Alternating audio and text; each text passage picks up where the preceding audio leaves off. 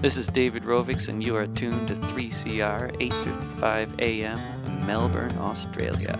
Step 3 is finding there's a tactic when everyone believes it could be true. That if all the people work collectively, there just might be something we can do, and everything can change. Welcome to the Climate Action Show. My name is Vivian Langford, and salut Babette. We would like to pay our respects to the Wurundjeri people of the Kulin Nation, from whose land we are broadcasting at Radio 3CR, and the Gadigal people of the Eora Nation, where we can be heard at Radio Skid Row. This show takes us to the Kosciuszko National Park, where feral horses trample the spongy moss that conserves our water. We'll talk to Richard Swain, the Indigenous Ambassador for the Invasive Species Council. But first we'll go to Tasmania to catch up with Christine Milne. She connects us to the global greens in half a dozen countries and is also an ambassador for the Invasive Species Council. So we know how the feral horses and rabbits and camels and Patterson's curse got here. But my question to you listeners is, are we still misguided by a colonial mentality that has even infiltrated the environment movement under the guise of false climate solutions? Peg Putt is coordinator for the Forest Biomass and Climate Working Group. She has served in the Tasmanian Parliament and is part of the Dogwood Alliance. Her big campaign at the moment is to stop wood pellets being harvested on an industrial scale for electricity. So welcome, Peg. What's it like where you are? Is there any snow?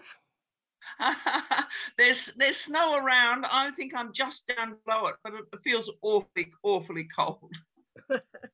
I sent you an article from Grist Media saying that in the southern United States, logging for these wood pellets is removing forests at 4 times the rate in the Amazon, and major conservation groups are sort of supporting this as a climate solution. Tell us about what's happening there. Yes, it's really appalling environmental destruction occurring in the biodiverse swamp forests of the southern US. So these are the ones that actually protect the land from incoming cyclones and hurricanes, and which have the greatest array of species to be found in forests in the US. They're globally significant, and they have been being logged at a much greater rate than the Amazon. And it is these days primarily to make wood pellets for biomass burning, which is happening by and large in Europe and the UK, and rapidly expanding now in Japan and South Korea as an alleged climate solution. But of course, when you burn wood, it actually releases more carbon dioxide per unit of energy produced than does burning coal. So the claim that this is somehow helping the environment is totally spurious. The argument goes that trees or a forest will grow back sometime and absorb all that carbon and it'll all be neutral. Well, firstly, the carbon's in the atmosphere for as long as it takes for a forest to grow back, which is about as long as it took in the first place, several hundred years, and making climate change worse. And secondly, nobody's even checking whether the forests ever grow back, and often they don't. In the US, there is no actual compulsion in those areas to even replant or regenerate those forests, and often they're not. The other appalling thing that's happening is the impacts on the people who live there and the people in whose communities this pellet manufacturing is happening. First of all, there's all the additional flooding, and communities where people have been flooded numerous times. People in Australia are going to relate to that at the moment. And this is happening as a direct consequence in the US of cutting down those vital forests that have always been the protection from the sea coming in to the land in ferocious storms.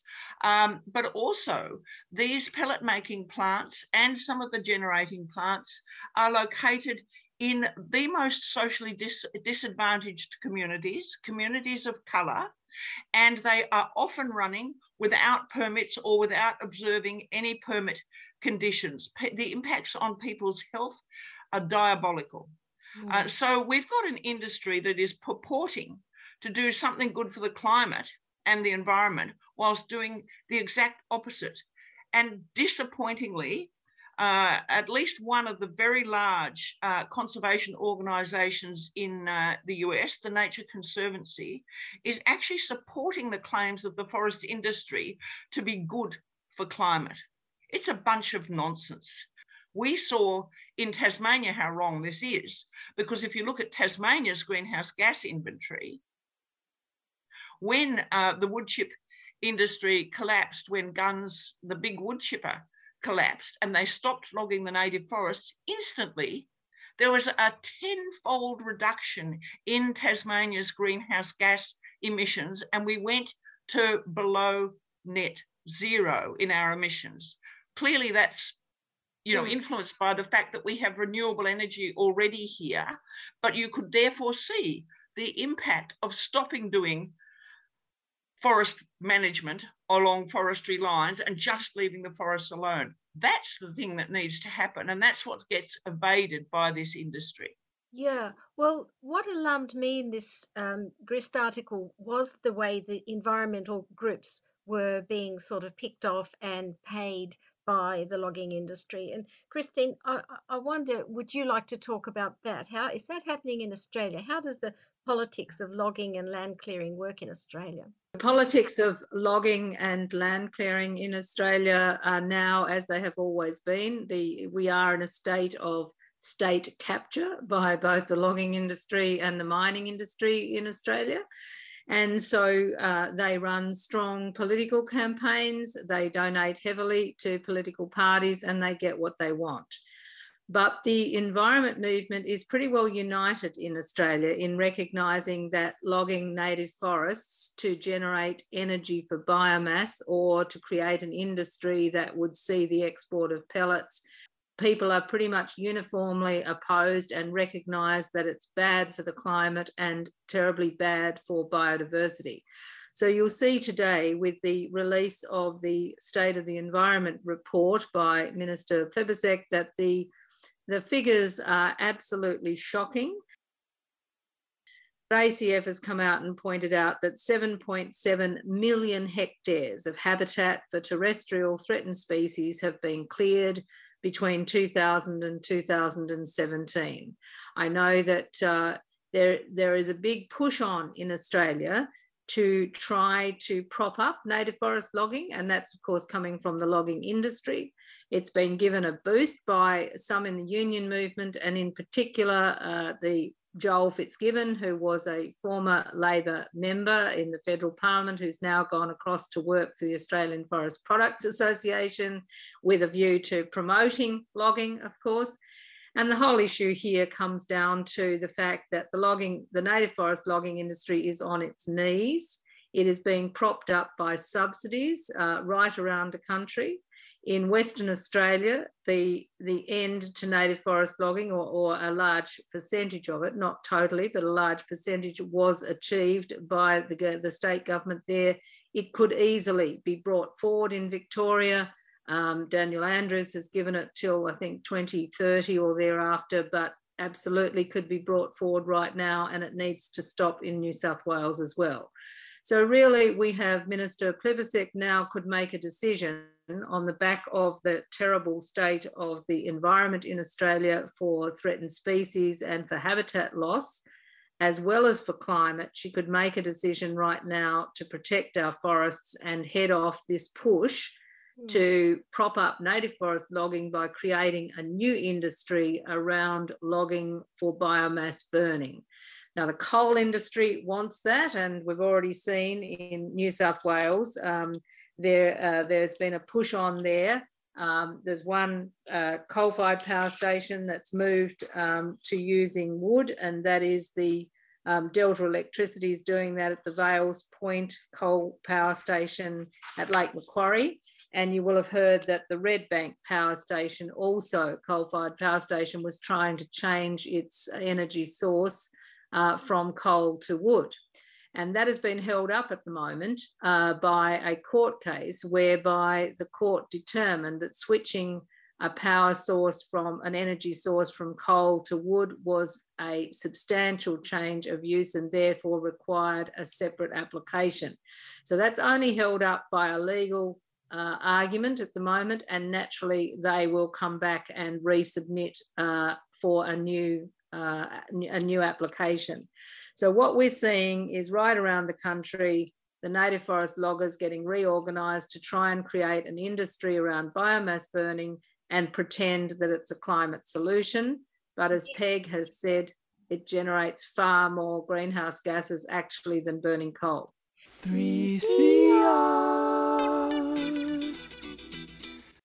The climate people I interview mostly seem to be against coal and gas and this whole new government, okay, stop coal and gas. But do you think the climate movement is alert enough about this threat, not only from the pellets, but also from land clearing and the climate impact of land clearing? No, no. For some reason, it has been regarded as some sort of a competition between people advocating nature conservation and people advocating on climate. Whereas, of course, we're all on about the same thing. We want a livable planet and we want to look after our environmental treasures. But many do not understand that this is emissive and that these enticing lies from the industry are just that, enticing lies. I think also when we look at things like the state of the environment, of course, we have to act to stop the use of fossil fuels and to stop producing them in Australia. But we shouldn't go out of the frying pan into the fire, that is, into a false solution. One of the best things we can do is not take a species by species approach, but take a landscape approach and protect the places that have these assemblages of different communities of species that all are under threat, and forests is one of those. Yeah. So too, the savannas in the north that are getting cleared for cattle. These all need to be restrained rapidly.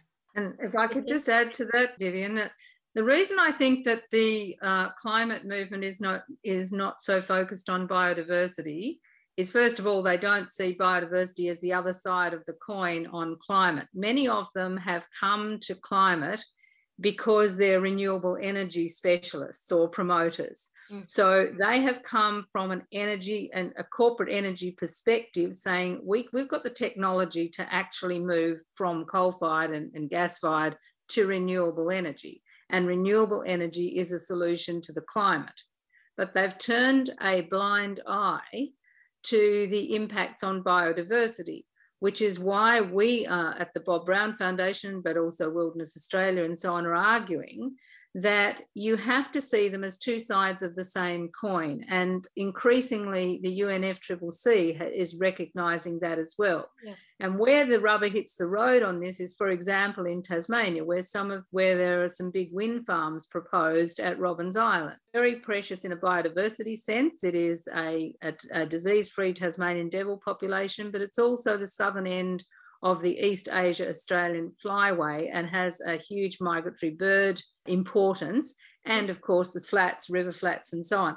So the issue here is that the transmission infrastructure to get to there is going to go straight through forests, a large swathe through forests, opening them up, impacts on biodiversity, impacts on that to produce renewable energy. And so that can't be seen as green if you are destroying biodiversity. And that conversation hasn't really entered the conversation about energy and climate. And I think that's exactly what Peg was just saying, that a lot of the climate movement do not want to talk to us about the impacts on biodiversity because it's an inconvenient truth to the corporate agenda if you are in renewables. And the fact we have to face is renewable energy is now big business, and I'm very glad it is. But it's now Macquarie Bank and it's all a whole lot of, big corporates, and biodiversity is not something that they're prepared to consider when they're going to make a profit from a large project.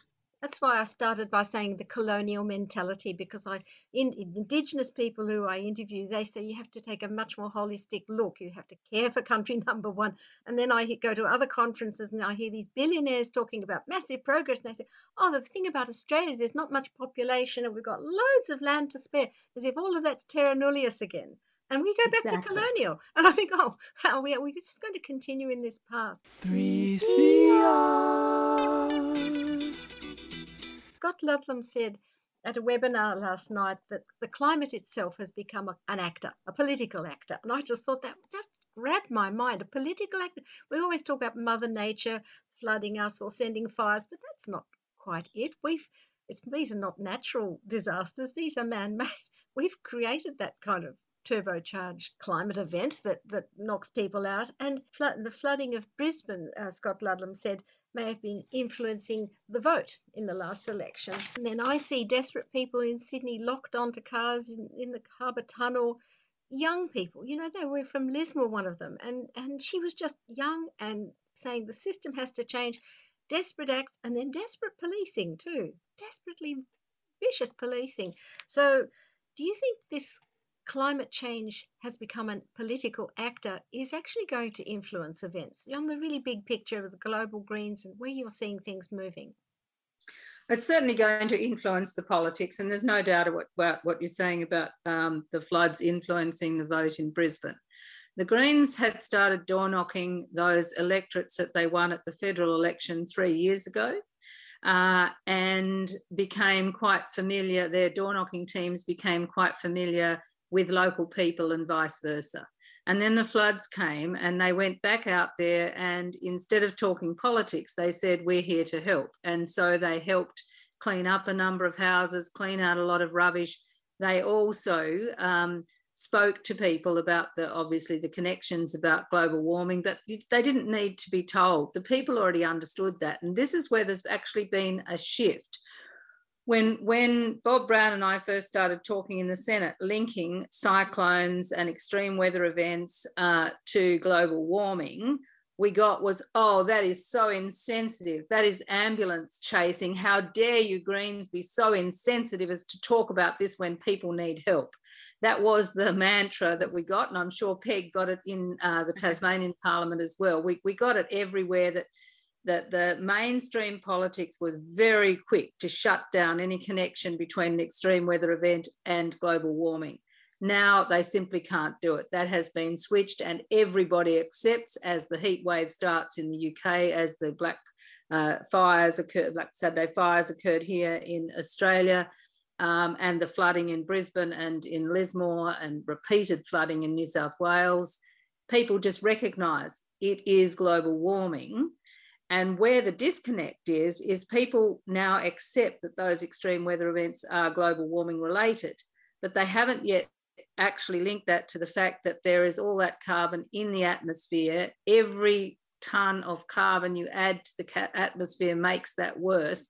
And so they can stand there and listen to the current Prime Minister stand up and say, we're back, we're acting on climate, and at the same time backing a huge gas facility up at Scarborough, mega expansion at Scarborough and Browse, Beetaloo in the Northern Territory, Narrabri in New South Wales.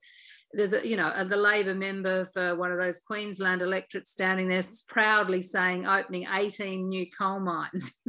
So they can do that at the same time as they say we're acting on climate. And the only people who point out that is hypocrisy in the extreme is the Greens here, but also the Pacific Island leaders. And I was so pleased to hear them at the Pacific Island Forum last week basically saying, yes, we're pleased that there's an improvement, but as long as you keep on with coal and gas, that is a big problem to us. And so it's actually people like us standing with the Pacific Island leaders in the trenches who are telling the truth, and everything else is just a fine line between continuing to deliver for the fossil fuel industry, and I would add into that for the native forest logging industry with this push for burning native forests for biomass. They're on the one side, and if you're a genuine climate activist, you have to care about biodiversity as well as greenhouse gas emissions and how the two relate to one another. Because as Peg said, saying, oh, the forests are going to grow back. Who says they're going to grow back? Regeneration has failed in Victoria, and with the changed climate conditions, different drought and rainfall patterns, there's no saying that those forests will grow back. No. Well, and not only that, but they won't grow back into Paris timeframes. That's for sure. No. You know, we've got to act by 2030, and by 2050, we've got to be to net zero. Well, those forests are not going to be back again by then. And if they're getting logged every day and fed into a furnace, then, you know, we're on such the wrong track.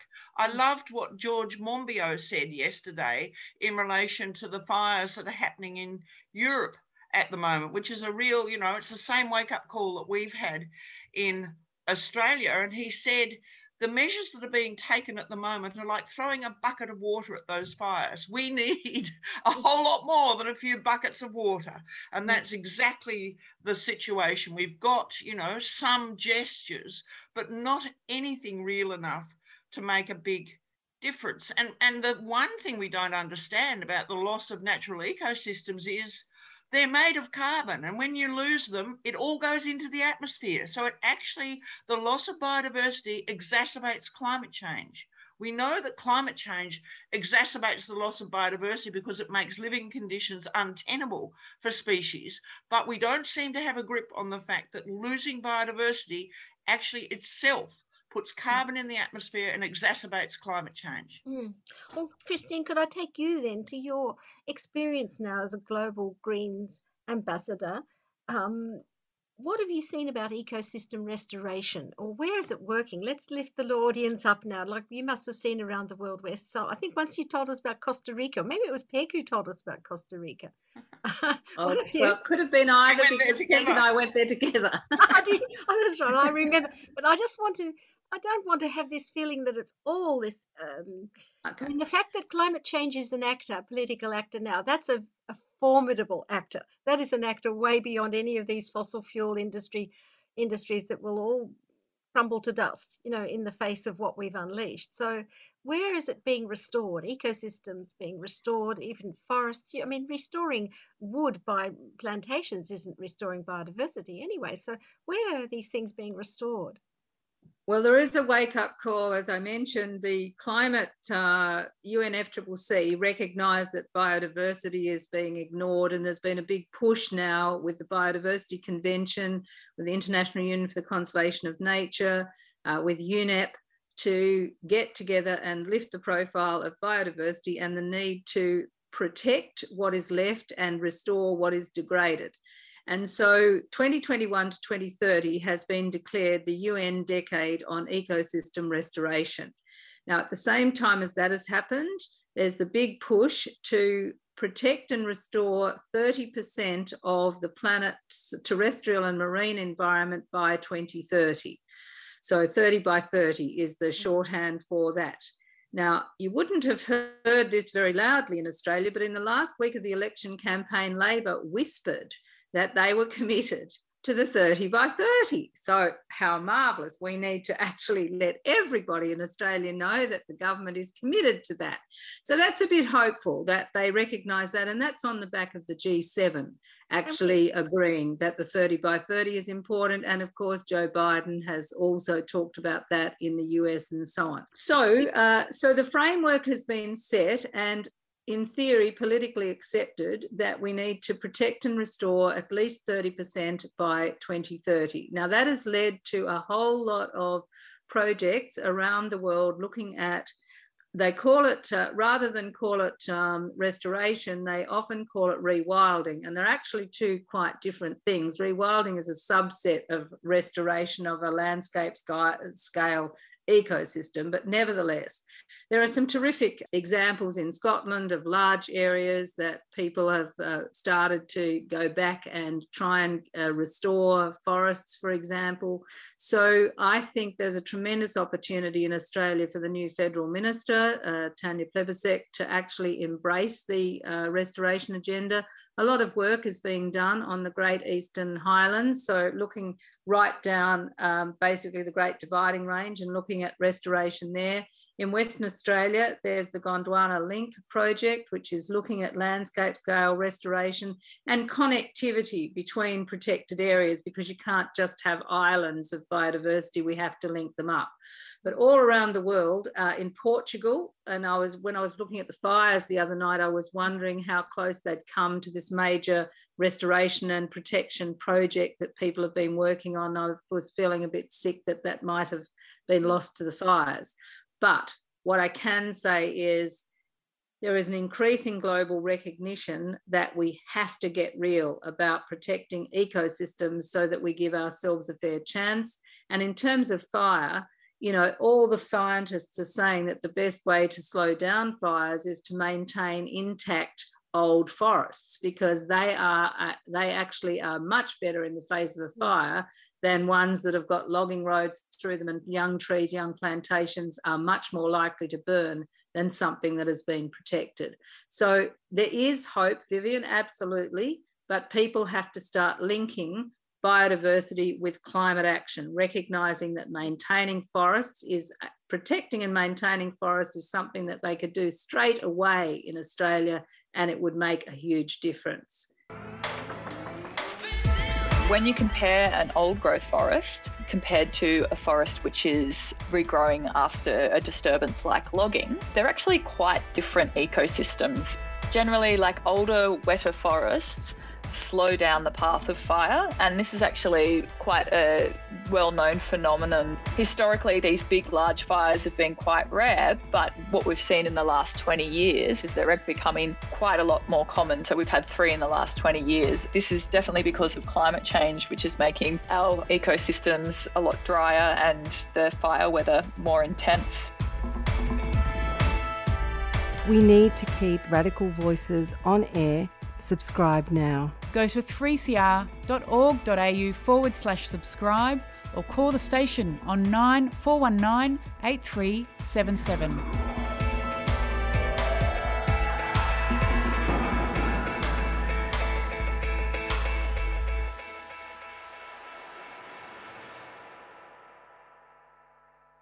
After this, we're going to hear from the Indigenous Ambassador talking about healing country. He talks about responsibility, and he invites all of us who live here in Australia to care for the country.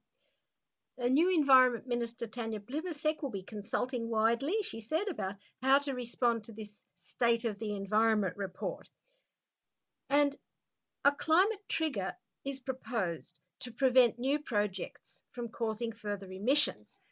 Now, as I said before, we probably must be thinking about coal and gas projects, but I'd like to ask each of you, could this be applied not only to coal and gas, but to land clearing and logging, the climate trigger? Peg?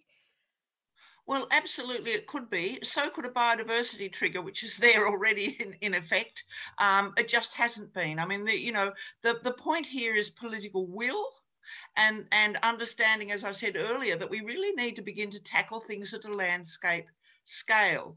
We need to restore, as Christine has eloquently talked about, and we need to make sure that we don't do restoration and forget to do protection, because we've got to stop the damage that's going on and then do the restoration. But yes, in terms of a climate trigger, certainly the loss of biomass to the atmosphere is indeed such a trigger. And I might add, there is the ability for the minister to immediately add a trigger under the EPBC Act, and while getting around to revising the legislation and all the rest of it. Because if we're going to wait for new laws and then all the regulations and get them implemented, we can't sit on our hands while that's happening. We've got to get moving now.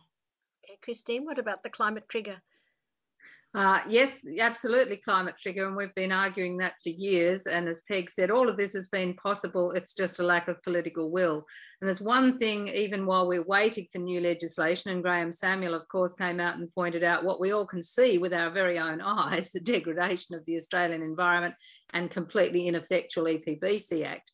The one thing that the minister could do right now is basically put into the federal government across all legislation, all regulations, that any energy generated from burning native forest is ineligible under the definition of renewable energy or for any government programs, subsidies, etc. You could do that tomorrow. We did that with the Clean Energy Package back in 2011, and it was excluded during those years that was in place. As soon as Tony Abbott came back in, he put biomass burning back in as a renewable source of energy, which it isn't.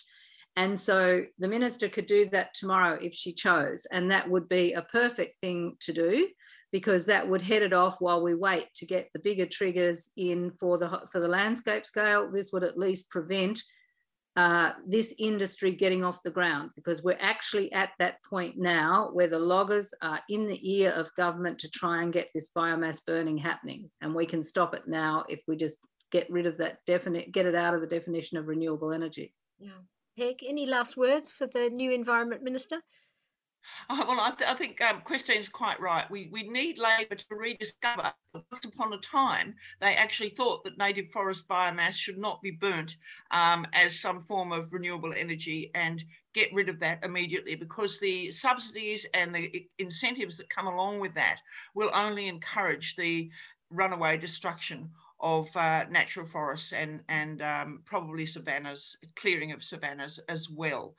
The message for the minister is, you can't have your cake and eat it too.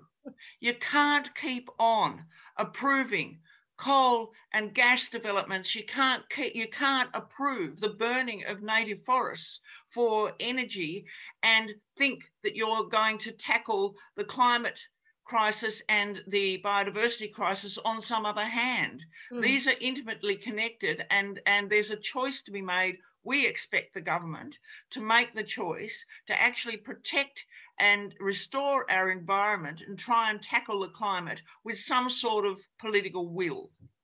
Super. Thank you very much. So we've been talking to Peg Putt and Christine Milne in Tasmania. Thank you very much to both of you. It is important to stay up to date with your COVID-19 vaccinations, including your booster dose. Getting a booster means you'll increase your protection against severe disease and continue protecting your loved ones and community against COVID-19. You can get your free COVID-19 booster dose if you received your second dose of a COVID-19 vaccination at least 3 months ago. To book an appointment, visit australia.gov.au or call 1800 020 080 and select 8 if you need an interpreter. Visit health.gov.au or speak to your doctor to find out when you are eligible. Authorised by the Australian Government, Canberra. A 3CR supporter. We're all good at hiding, running like we don't feel it, choosing to silence the things that are hard to hear. It's not in the fighting or the way we divide ourselves.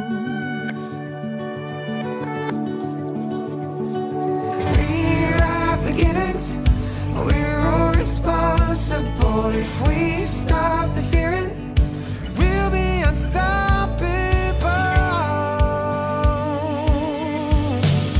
This is our start. I know it's been hard. You're not alone.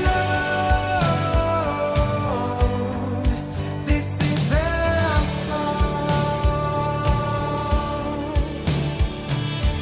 dreaming of visions. Look where we're standing now. The things that we're missing. Fear was in hearts, we're out. But look how we're talking. We're singing our stories aloud. A new beginning, breathing and come alive. We're better. I see a voice screaming out of the dark. Together, together, we'll be unstoppable. This is our start. I know it's been hard.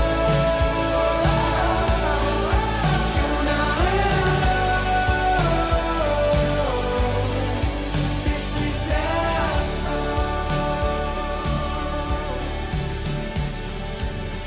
We'll be unstoppable. Our guest now is Richard Swain. He's the Indigenous Ambassador for the Invasive Species Council, and I met him first at Sydney at the screening of Where the Water Starts. It takes us to the Kosciuszko National Park where he does river guiding. So I'd like to welcome you, Richard. Look, what stood out for me when I saw your film, Where the Water Starts, was you invited all of us, all Australians, to care for country. Could you talk to that? Because it was a real invitation. You said it's not just a local people thing or an Indigenous thing. This is for all Australians. Everybody here can care for country. Could you talk about that? Oh, well, it's 2022 and all of us here now are the current custodians of this country. For 2 centuries now, people have thought they're not custodians, they're just exploiters. And there's no future in that. We need to turn that around and we need people to accept the responsibility of custodianship and to start to protect what's left. We have one of the highest extinction rates in the world and the highest mammal extinction rate in the world. And so it's about time Australians actually became Australians, and that means accepting the responsibility of custodianship. It doesn't seem real to city people. I think people visit the country, they visit the Snowy Mountains, and they don't feel that same feeling of we must protect this. Do you find that when the people go on your river tours, when you do the river guiding, people wake up to something new? Oh, definitely.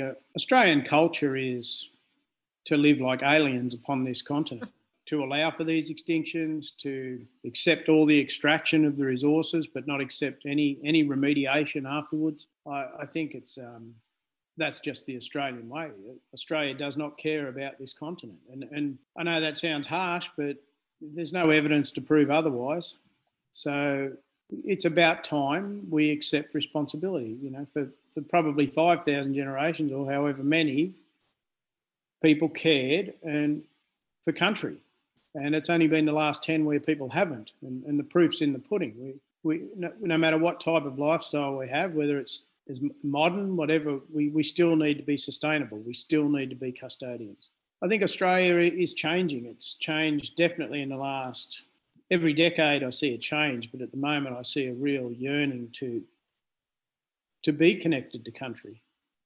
I feel that, yeah, Australia is changing and changing rapidly, and it has to change rapidly. You know, you can put your blinkers on or turn a blind eye, but it's these things are happening, and it is our responsibility. Yeah. Well, look, scientists in the film, I think, called this a fragile alpine ecology. So, listeners, we're thinking now about the Snowy Mountains, Kosciuszko National Park, the headwaters of 3 main rivers. And that ecology there, that sort of mossy, low-lying, it's very windswept up there, sometimes snow and very, rude conditions. The scientists call this a fragile alpine ecology, and there are 34 plant species that are threatened by the galloping hooves of the wild horses. So did Indigenous leaders and the scientists, do they agree on solutions to this, the way to turn this around? Well, of course we do. The local mob believed there should be no horses. The scientists were prepared to compromise for no scientific reason and leave 600 horses. But you could take this story and plonk it anywhere in Australia. Australia is full of unique environments. We're an island that set sail a few million years back, and with a bunch of unique species that have gone extinct in other continents. And we have a responsibility to that. And I use the word responsibility a lot because that's what it actually is, to be human. Yeah. And the Snowy Mountains is unique to the world as the Barrier Reef. It is full of species that exist nowhere else on the planet. And horses are not unique. They exist on every other continent bar Antarctica, and really we're going to send things extinct just for some people's hobby. That's it. That's it in a nutshell. We have deer all through the World Heritage in Tasmania for the hunter's hobby. Mm. We have trout sending our native fish extinct for fishermen's hobbies. We do a lot just for people's hobbies. Is that true? Is a trout is not a native species? No, trout are invasive species, and they're like the fox of the river. You know, the carp would be the rabbit of the river, and the trout are the fox of the river. Wow. But again, we're prepared to send things extinct for certain people's hobbies. Well, that'll astound a few people listening to this, I would think. I hadn't sort of realised that in that way. I mean, I was thinking in the film we see the vegetation and they keep saying how spongy it is up there in the snowy mountains. And could you explain how it protects the three rivers that are flowing inland? You know, that spongy vegetation. We see all the animals that can live in there too. And when the snow falls on it, they've still got little caves under the grasses. But if you remove that, or if it's pounded down by the horses, that reduces the water flow, doesn't it? Oh, very much. The sphagnum moss is pretty much what the mountains were. The mountains were a huge sponge. All of Australia used to hold a lot more water than it does nowadays. And so, yeah, that sponge collects the water, and then it filters it and slowly releases it over summer. So the mountain streams were always clean and fresh and always flowing. I think from the original grazing, before they banned it grazing in, like, I think it finished up probably about 1970. But I believe we lost about a third of all our sphagnum bogs in the mountains.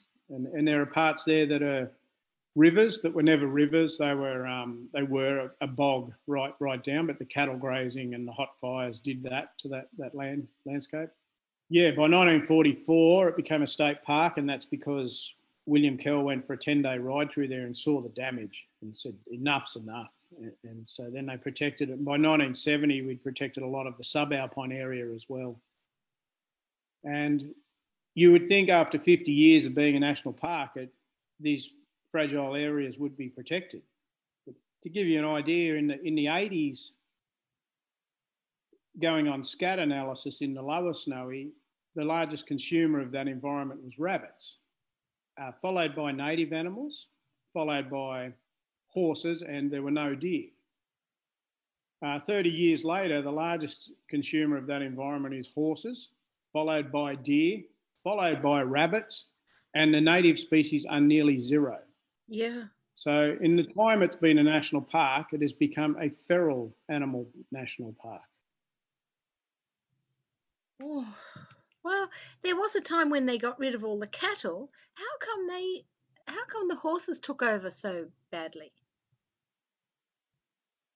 Oh, it's just Australia's culture. There are a lot of people, they're not comfortable with this continent and its species, and they haven't been reared to be connected to this landscape. They're connected in a certain way through exploitation. So when a movie, a fictitious poem, a fictitious movie, etc., comes about, and books, well, they can cling to that because that works for them in their disconnected way. It's sad, unfortunate, and not healthy for country.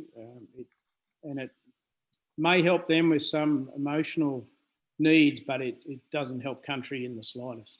Yeah, well, we're talking about this film, The Man from Snowy River, and I think the Olympics started, the Sydney Olympics had a display of The Man from Snowy River, and this is given the greatest mythological standing. But there was a film from Four Corners that showed the people who were opposed to brumbies being culled or any of the wild horses being taken away. And then we saw John Barilaro in New South Wales Parliament passing a Heritage Act which protected them as heritage. But that film seemed to be very divisive. It was just sort of like the conflict, you know, if it bleeds, it leads. So we have the film that shows the conflict. But your film, Mandy and Fabio's film, is a sort of gentler, more educated look, I think, at it. It looks at it as like, well, what's the way forward? This is a myth that's being caught on. You know, people have been taught that. Children are brought up on the Silver Brumby books and the poem. And as we see the Olympics, you know, it's given huge cultural credibility. But do you think really the film makes a point that the Brumbies are a sort of proxy for white people or Europeans? Do you think that protecting the Brumbies' right to roam stands in for us white people right to roam and do as we like on the continent. Is that the deal? I guess it does. I'm not real good with the white people thing. Yeah. It's a colonial attitude. Yes. And so I believe if you're, whatever your genetic heritage now is, if you consider yourself Australian, you should accept the responsibility of custodianship, no matter what your genetic makeup. Yeah. So I like the term. It's a colonial. Yeah, that's better. Concept and that is about exploitation. And there is a bit of a thing in Australia where people, they're happy to accept the hospitals, the roads, the lifestyle, the freehold land, all the things, the benefits that come with being Australian. But then they think being a custodian of land, that's for someone else. That's for those who have blackfella in them. That's not the case. And our children are being educated appropriately at the moment. There seems to be a change, but we can't wait for them. It's up to us who know better now to make the changes. Yeah, that's right. At the film showing, I think one of the people in the audience who I know is an Indigenous woman, and she said she thought we should lead with, storybooks and films for children and, for the next generation. But as you say, we can't really wait. This film educates us in one go, really, at how fragile that land is. It needs to be immediately cleared of the brumbies, as far as I can see from that film.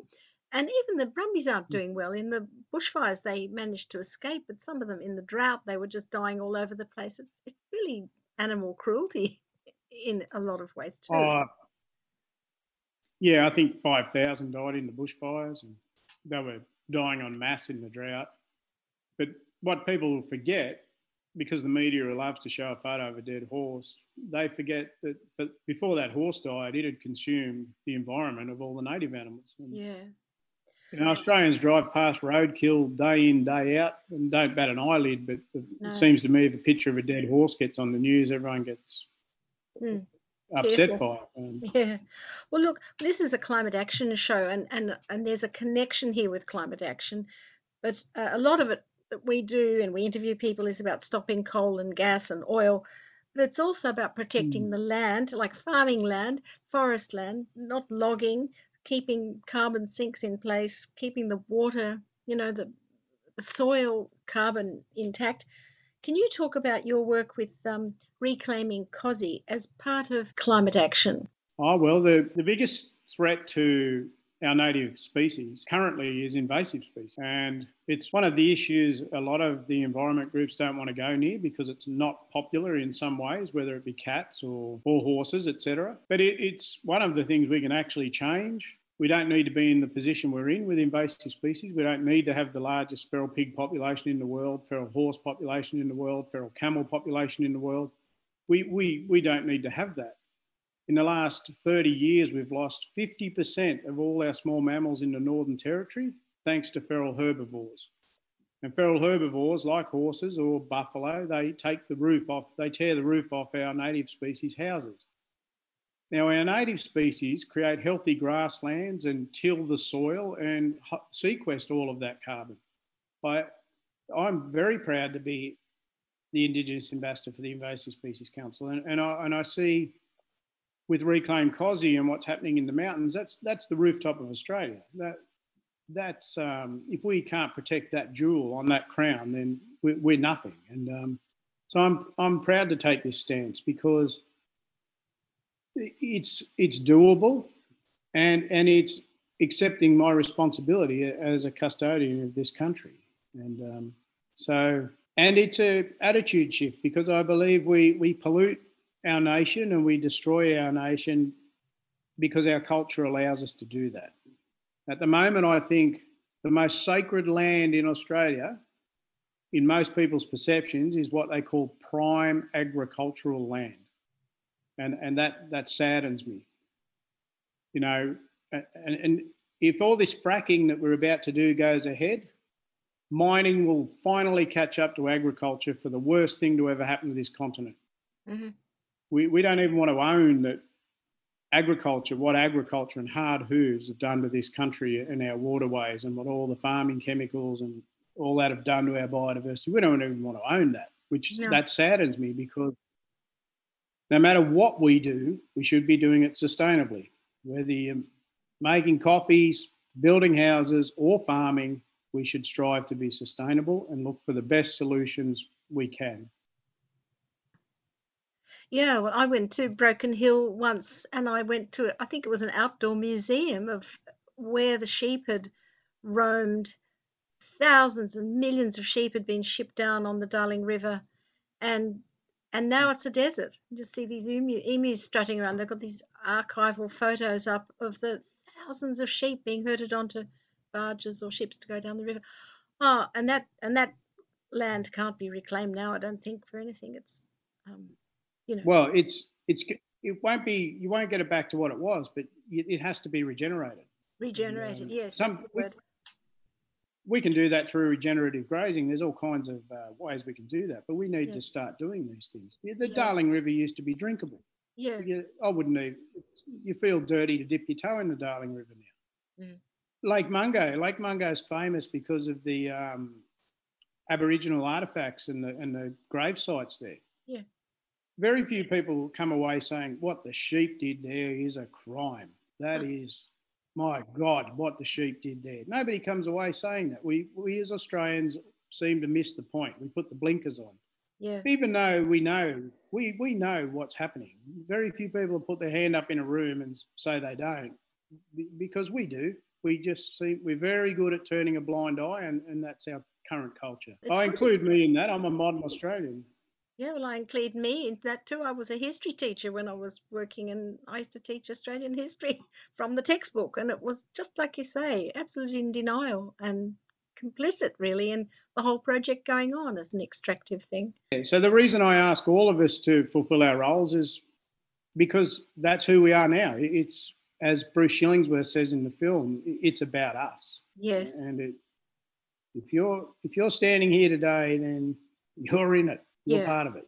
I know Bruce, and he really works hard up here in Sydney, and he's a great great advocate for what you're saying. The last question is, I'd like to come back to the Snowy 2.0. Now, I know it's really controversial, pumped hydro project. I spoke to people after the bushfires in 2020, and they said it was going to be a white elephant then, but 5 years later, the most recent headline was Snowy 2.0 emerges as a $10 billion white elephant. Now, this is meant to be under Turnbull, the government's greatest icon of climate action. You live up there, or up around, I imagine people around Cooma must be getting jobs in that project, and I imagine it's doing a lot of environmental damage. Can you just bring us up to date on what's happening? It's good for the economy. So the Snowy at the moment is flat out. People talk about Snowy 2 a lot. Snowy 1 was the real crime. They dammed 12 major rivers and 76 creeks, and they took 100% of everything. For the life of me, I don't think there's a fishway in the Snowy scheme. And Snowy 2 is pumped hydro, which pumped hydro in the right situations is an environmentally good idea. It's a stored battery for our modern society. As for the engineering and the cost and everything for that one, well, if it doesn't stack up, then I don't know why we did it. There was 22,500 other sites available in the country to do pump storage hydro. And for some reason, they want to overturn putting the power lines underground. They want to cut another big swathe through the national park to put the power lines overground. They also will more than likely bring invasive redfin fish and climbing galaxids, etc., up into the Tantangra catchment, which will wipe out the last of the stocky galaxids. I don't know. I'm not the expert on it. No. I hope future generations can, because we're not obviously up for it. I don't know why Malcolm Turnbull would do such a thing, because we haven't planned for the future even at all. So we need to start planning soon, and we need to start being sustainable. And Snowy 1 needs to be looked at for, if it's not environmentally friendly, let's look at it. Let's just be honest about it and look at it. Not everything has to be about the dollar. Well, What do you think should happen about that? Should that be regenerated too? Well, if it's publicly owned, we should regenerate it. We should have a living river system and have the best of the hydro system we can. Yeah. We should have the best irrigation models downstream, not just based on greed and the current Murray-Darling plan. Why doesn't our culture allow for living rivers and living people? Yeah. I don't get it. Why, at the moment, to save the environment is always a fight. It really should be a fight to wreck the environment. We should just consider a living environment as a given. And if someone wants to wreck it, they need to thoroughly explain why they want to wreck it. And we agree upon that because, we can see the benefits in allowing that amount of whatever for as long as it's sustainable. So I don't get how educated people at the moment are in power, whether it be corporate or politics, and they're all just playing follow the leader. They are all selling their soul. Yeah, yes, exactly. And they don't have that culture that you're talking about, that feeling of educated to protect and educated to be custodians. Connection to country. That's a right. culture of being connected to country, yeah. Well, we've really been educating ourselves to be disconnected here, and now we're surprised when we get flooded and burned, and it shouldn't be a surprise at all. But look, come back to the film. Listeners in Melbourne, you must get your tickets soon for the Melbourne Documentary Film Festival if you want to see the film, where Richard is one of the main people in it, but it includes a lot of scientists and a lot of Indigenous elders doing ceremony up there in the snowy mountain headwaters of three major rivers, which is the Murray, the Murrumbidgee and the Snowy River. It'll be shown at the Nova in Carlton on Saturday, 23rd of July at 5 p.m. And Richard, any parting words about how we can join your Save Kosci campaign or just get ourselves educated on this? Yeah, well, I mean, Reclaim Kosci's, you've just got to Google it, or the Invasive Species Council. Yeah. And other than that, just start caring and start being honest about what we are doing. And let's change our culture. We should have started years ago and we haven't. So let's start now. If you see a river and it's not drinkable, well, 200 years ago, 150 years ago it was. And the reason it's now not drinkable is us, not the other animals, us. We need to just get a culture where we care. Thank you. So we've been talking to Richard Swain, and he's part of a documentary film called Where the Water Starts. Thank you for listening to the Climate Action Show. Please tell your friends to listen in and support the climate action that we discuss each week. Each week there's at least 2 groups that you can join and campaigns that you can take part in. Thank you tonight to Christine Milne and Peg Putt in Tasmania. Thank you to Richard Swain in Malakuta. You can join the Save Kosci campaign and help the Invasive Species Council. After we heard the State of Environment report this week, many people fell into a sort of paralysed sense of despair, I've heard. But you can take action. Start by contacting the Minister, Tanya Plibersek. Ask her to take wood pellets off the list of renewable energies, as Christine Milne advised us. Ask her to protect the fragile alpine environment by getting rid of the feral horses and other invasive species. As Richard Swain told us, Australians are really yearning to be connected to country. It's about time we accept responsibility. Tell Tanya Plibersek that you are not a bystander, that you are stepping up and you want her to help you, and you will give her a lot of approval if she does. My name is Vivian Langford. Good night and good luck. This is coal. Don't be afraid. Don't be scared. It's coal. It's coal. It's coal. Tune in every Monday at 5 p.m. to hear the Climate Action Radio Show. Hi, I'm Claire O'Rourke, and I'd like to tell you about my new book, Together We Can. It brings together stories of everyday Australians doing amazing things to give our planet a future. The book has stories from all over the country, from Kingaroy to Kangaroo Island, Gloucester to Gadigal country, from Hobart to the Hunter and on Naarm too. People are building community connections, learning from First Nations leaders, inventing new technologies, starting transformational businesses and not-for-profits too. They're harnessing their skills and their networks to achieve systemic, scaled climate action right now. Hearing these stories convinced me that we are in a moment where we can achieve a faster and fairer transformation of our economy and society that has really great potential to deliver a cleaner, healthier and better future for all of us. Together We Can is by me, Claire O'Rourke. Find it in all good bookstores or at your favourite online bookseller. The Climate Action Radio Show.